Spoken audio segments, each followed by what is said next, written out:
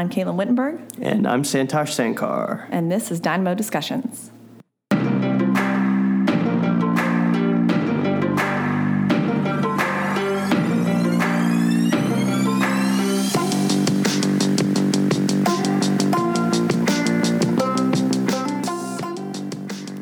Welcome, welcome. Today we are here with Ronan O'Higalig and Peter Cordeful. They are CEO and CMO of Locatable. Okay, so let's just start where we like to start, which is how did you two come together to start a company? Take it back even further.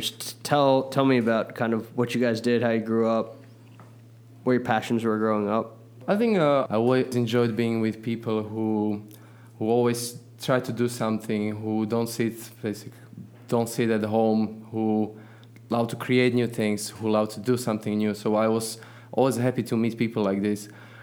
And I noticed when I was living in Slovakia, many people like this would be expats, people who came from other countries, and I really always enjoyed talking to them. So I started loving traveling. At some point I decided I want to try to live in another country. So after I gained some good experience in marketing, I just moved to Ireland. I worked in marketing. I worked in a bank where I covered online marketing for a bank. Before I worked in conference industry. I covered online marketing for webinars, for conferences. So worked on many different projects. A lot of experience with SEO, with content marketing, with writing blog posts, and so on. And I always kind of with my marketing skill set, I always kind of enjoyed looking at companies where I saw incredible potential. I saw that they can do kind of so much better. I saw where the product is really, really good, but for some reason they are not yet getting enough customers. Mm-hmm. You look at their website, there is so much potential. And how'd you run into Ronan? It's to cut the long story short, we met on Tinder. I just met on Tinder. Got it. Can't say that, Peter. Yeah, so I just wrote on Tinder. I'm trying to find some startup person who likes to find somebody doing marketing. And really, you guys found each other on Tinder? Get lost. No, we were. I really believed you. The second time around, I was like, "Oh, he's serious." Yeah, I can be pretty serious when I make fun of. Well done. Well done. So how did you two actually meet? or maybe we'll flip to Ronan.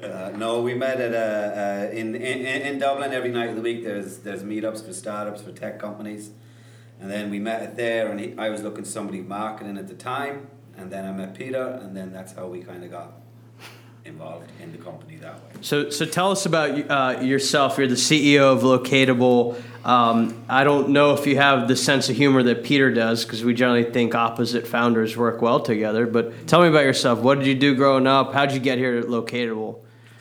All right. Grew up in Kerry, Southwest Ireland. Rains a lot there, right? Rains a lot. I remember. Well, it's next stop New York, right? We've got the Atlantic Ocean, so it's next stop New York. So, been messing about with code since I was about 10. I started learning code on an old Amstrad CPC computer. I was given when I was 10 years of age by my parents for Christmas an accounting software package. I was 10. So then I decided to try and decompile it and see what made it work, how it ticked, and then decompile that, and that's how I got into coding. That's pretty So awesome. My parents were 10 years old. What other parent in the world would give their child an accounting that's software pretty package badass. at 10? I mean, it is. Yeah. I tell them all the time. And then as I was growing up, my parents were both self-employed, so I grew up in a self-employed house, Mm-hmm. So I grew up around two people who worked long hours to make their business work, raised their children, and give them a good education, all that sort of stuff. So I've always had this work mentality, and then I had some coffee shops, health spa, and then a few years out, and then went back into coding quite heavily, and ended up creating Locatable. So in a nutshell, that's what So explain Locatable in its simplest form for people. What we do is we track inventory, assets and people and clam trucks and forklifts to within 5 centimetre accuracy on an X, Y, Z platform. So we can do horizontal and vertical. So in the logistics space, what we solve is, obviously with that much accuracy, we've got 100% accuracy on inventory in a warehouse where it is. And that eliminates misplaced stores. So we've got 100% cycle count. It removes the need for auditors. We catch cuts, we catch notice of exceptions, quality control. So one of our clients, for example, a big manufacturer, if they pull some product from the line and there's a damage with those products and they need to track them by the time they find out they've already shipped in their network, they can put in one single serial number and we tell them exactly where it is in real time. We tell them the warehouse it's in, the store it's in, how high that in that store it's at, down to a single serial. So then also you've got the big data side of it. So we increase their UPMH by about 15%. We provide them real-time analytics, real-time data, which makes them a lot more efficient, optimum routes. The drivers and the workforce get daily reports on their performance that day, which then actually they feel quite, as their performance gets better, their company appreciates them more, and it builds tons of stuff. Yeah. So is it just you two at Locatable right now? No, we have 6 others. Oh, okay. They're in Dublin right now. So it's myself and Peter in the States right now. So it's made up of 6 technical, 2 marketing, and so we're quite small. So can you, I don't know if you will be able to on the podcast, but go into kind of how the tech works of how do you actually locate these objects or to such accuracy? Okay, we can go into a little bit of that. Okay. So the simplest way to explain how it works is for millions and millions of years you've had mammals and birds and sea turtles and lobsters and migrating their way around the earth for thousands and thousands of miles, right? So they use a natural source, which is the Earth's magnetic field, which comes out to the North and the South Pole. So we have harnessed that technology, and that's how we use to get our tracking and our accuracy. Awesome.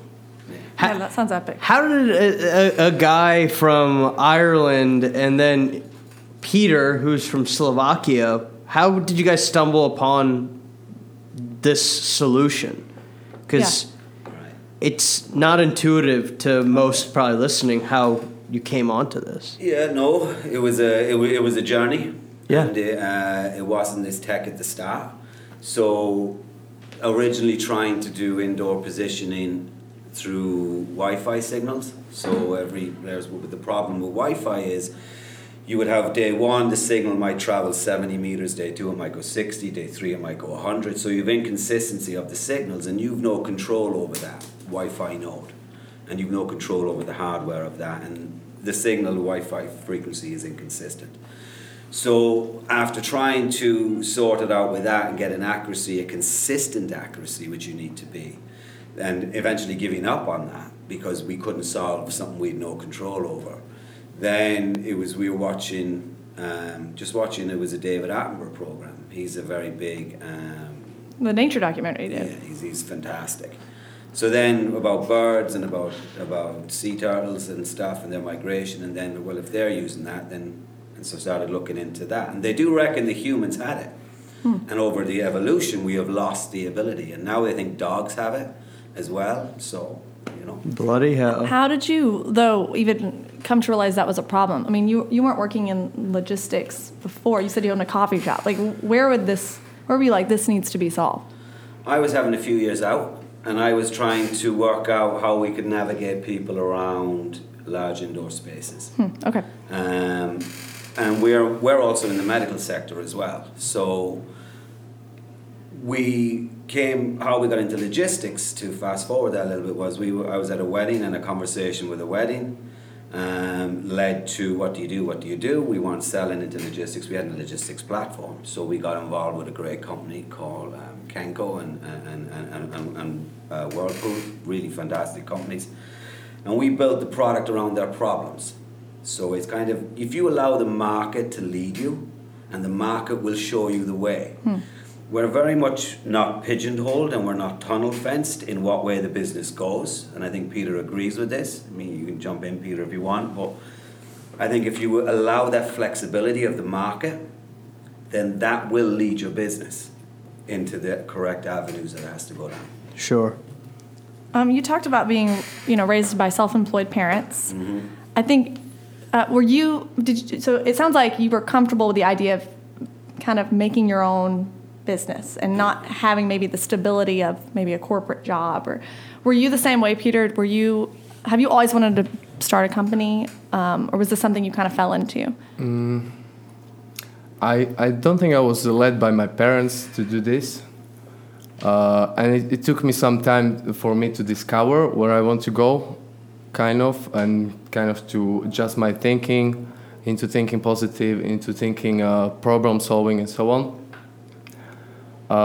Because I would be very analytical type of person, so I would look at problems and try to dig into problems and how to solve them. So I had to change this slightly to be able to be more into creating new things. Mm-hmm. But I think I always just wanted to start. I mean, when I would be looking into some professional career or even at university, I always just wanted to start a company, start doing business.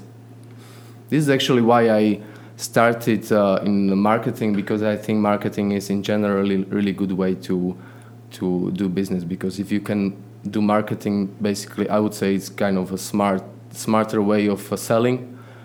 So if you can do good marketing, you can sell your product. Basically, you can start any business in any area you want. Yeah. Yeah. Then you need to combine it with good technology for a tech company and so on. But looking at both of you as a partnership, and both of you, one kind of does a lot of the technology, you do a lot of the sales and marketing. What are the qualities that you think you both have individually that when we combine together is helping you guys be successful? So what's that one thing, Ronan, that you have that is your secret weapon? I think myself and Peter, I think we're chalk and cheese. And I think that's why. You're what? We're what I would call chalk and cheese. We're totally different. Oh, okay. Mm-hmm. I'm the one who loses it. I'm the one who wants things done yesterday. I'm the one who doesn't have the patience. Mm-hmm. Peter then is the other way, right? If I lose it or whatever, he's the one who's calm down, mm-hmm. and he's rational. mm-hmm. And I think, like we're both, he's in marketing, I'm in tech. I'm the one who loses. I'm the one who wants things done yesterday. I need it done now, and I don't understand if somebody doesn't. Right. He's different. So I think we're complete opposite. I mean, you're taller than me as well, which wouldn't be hard, right? I think we're very different actually, by our personalities. I think it works well in business if you're very different. It would be hard in friendship. So, but sometimes it's even easier if you don't try to be too much friends in business, because then it just causes problems. Yeah. In business, it's very helpful if you're different. I would be very rational. I would be very analytical. As I said, I had to learn not to be actually so much analytical, because it's not always helpful. So you need to learn. You need to know where to stop thinking too much about the problem and just move on. I think in general, I'm good with people. People kind of trust me. I'm sincere with them. So. You saying people? I'm not good with people. Is that what you're saying? Okay, so building a company is stressful. What keeps you up at night with building Locatable? What keeps me up late at night? I suppose when you got a tight deadline, right? We have a deadline this Friday. Mm-hmm. So we have a spreadsheet. There's 72 items of code on that spreadsheet. Different. Now, a lot of them are very small pieces, but we have to hit this Friday. So, between me and the tech team, we've got to get all this done. So this week's going to be very long. This week's going to be it's kind of that kind of thing. So when you have a week like this and you try and go to sleep at night, your brain is ticking. It's going 100 miles an hour. And you're thinking the whole system through for what you have to complete by a deadline. Have you missed something? Have you not missed something? When you compile it together, what bugs you're going to have. And you can't foretell that to a certain degree till you put it together. So I suppose that type of thing would kind of keep me up at night a bit. But not in a kind of stress way. More in a, have we thought of everything? Have we covered everything? are we missing something in the code? Or, do you know what? Yeah. Do you think that like being stressed or maybe just having that feeling of urgency is an asset though to maybe your business so that you keep moving, or do you think being laid back and chill is better? No, I think you have to be powering.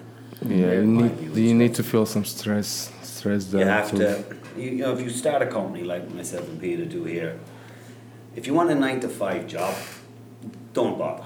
You know, it's that type of thing, isn't it? So you have to be prepared for the long days. You have to be prepared for the stress. You got to be prepared for deadlines, dealing with clients, all that sort of thing. So, you know, that type of way. Right. What is your least favorite part of being a founder? What's like the thing you have to do because you have to, but you're like, oh, if I could get rid of one thing. The paperwork. Oh, the paperwork. Yeah. Oh, you know, signing off the accounts, signing off the payroll. You know.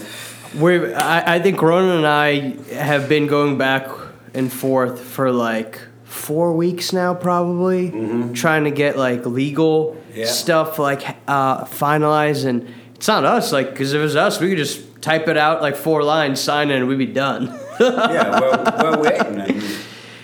Yeah. Talk about, so you explained what your technology does, how it works at a high level, some of the benefits of it. Where is it being used, or where could it be used in the logistics supply chain world? You have distribution centers, you have warehouses. Where else could this micro-location be utilized? What's your kind of vision for that, and what are you driving towards? In the logistics sector, the DCs in the yard are done, right? So the next step is the really small items in a DC, right? The really small minor items is the next step. We've got a solution for that, so we're just going through the patent process of that now. I had a meeting earlier today about it. Then it's the open road, right? Phase 2 for us is the open road, and it's all about the security on the open road, the security of the assets, high value assets on that open road. Once we phase 2 developed, which is the next step for us, then we have the visualization through the whole supply chain. Sure. From manufacturer to open road to DC, open road DC, down into the client, right? So the client could be, I don't know, it could be any, like a retail store, for example. It could be a Best Buy. Yeah. So we can tell manufacturers or whatever exactly what is in there, where it is, and they don't have to send people in count in real time. I feel like your big kind of focus in Valley Driver is that transparency in whether it's in healthcare or warehousing or on the open road in trucking.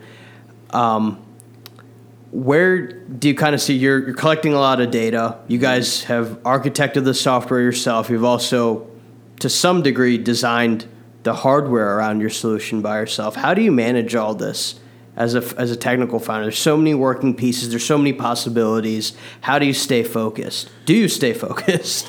There's a ton of moving parts. There's a lot of moving parts, and you got to get head around that. Where we have to be careful, and Peter will agree with me on this, is we're not stretched too thin.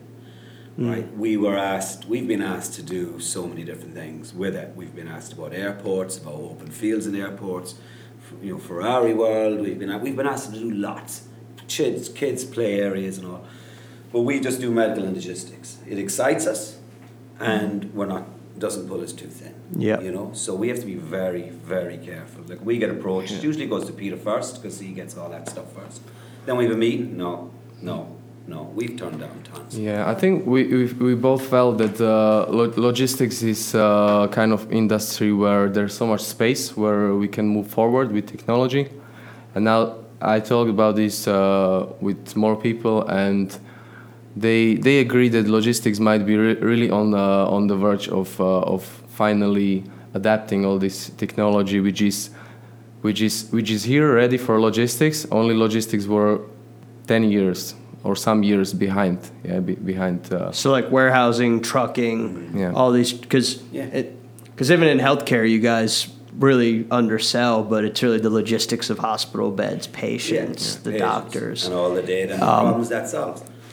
So how do you say no? Like you have a potential customer knocking at your door. How do you say no? Because I feel for a lot of founders, it's a very foreign thing to be able to do, and even big corporations don't realize that sometimes you got to get rid of customers that don't really fit your mold. Yeah, you got to get rid of some potential customers. You just explain why. And just, we're not, you won't say, look, we're not going to revisit that in the future. Maybe we will. Yeah. But at this moment in time, the team is solely dedicated on X. Sure. And you just got to be upfront and honest with people. And if you're upfront and honest with people, then they'll respect you for that and they'll understand. Sure. So that's what I think. I have one more question. Do you have any advice for founders as they decide on starting their own business? It can be, other logistics founders or whomever. I can try out. The first thing, don't be scared. Start doing things. Create new things. You need to allow creating new things. Basically, if you want to be founder, if you want to start new business. I think a good way to start the business would be to look at what technologies are out there, what would be the latest technology in field you're interested in, and then sometimes instead of going into B2C, have a look at some industries which would be behind in this one technology. I think this kind of template might work very quite often. Yeah, I think what Peter said is right, but I think you have to be really prepared, right? If you're going to start a company, like I said earlier, you have to be willing to put the hours in and the days in. Like at the moment, like yesterday was Sunday, right? Now, I'm not saying I'm whatever, but I was in here nearly 10 hours yesterday, and then today you're back in, and it's what you have to do. So, and listen to people. Now, like we're from Ireland, so Ireland is a small country and it's a great country to do your bedding and your prototypes, and everybody will talk to you in Ireland, no matter what level they're at. It's brilliant for that. But you got to be thinking global, right? So our strategy is Middle East, North America, and then now we're going to go to Asia after here. Think global, think big. Yeah, I think people starting business in US who are perhaps born in US, they are from US, they really are in a great position because the US is such a huge market that if you're really, really good in your niche, your market is still big enough to really grow. If you have a small niche in Ireland or in Slovakia or in some European country, it would be very hard for you to grow a business. You guys are both joining us from Dublin, but you grew up in Slovakia, right? What do you think of Chattanooga? You know what? My honest opinion, Chattanooga? Yeah. Sleeping giant. I think Chattanooga's... I'd never heard of Chattanooga till 1 year ago. till we met the Kenco Group, who are a fantastic company. Yeah. Now I've been to Chattanooga, and now, with all these things going on here. Yeah. I think, to live here is cheap. The rent's cheap enough. Great people, right? I think in time the air links will get a lot better out of Chattanooga Airport. But it's a sleeping giant. You have the fastest internet in the world. Yeah. And we were talking to EPB last week. They're saying they're going up to 1,000 gig. Yep. I think it's a brilliant place. Yeah. Cool. Really do. I haven't heard of Chattanooga before. A few weeks before I came, but my father knew about it. Your dad knew about it. My dad knew about it from. He lives in Slovakia. He knew about it, so obviously there's a song. What did he? Okay. I think everybody knows it. I didn't know even the song, but. All right. Well, I think that's all we have for you. Thank you very much, gentlemen. Okay, that is it for this week's episode of Dynamo Discussions. We will be back next week with more founders. If you would like to reach out to the Dynamo team, feel free to tweet at us at ThisIsDynamo. You want to learn more about Locatable, go to locatable.com, or you can tweet at them at Locatable. That's LOCATIBLE. All right, thanks for listening.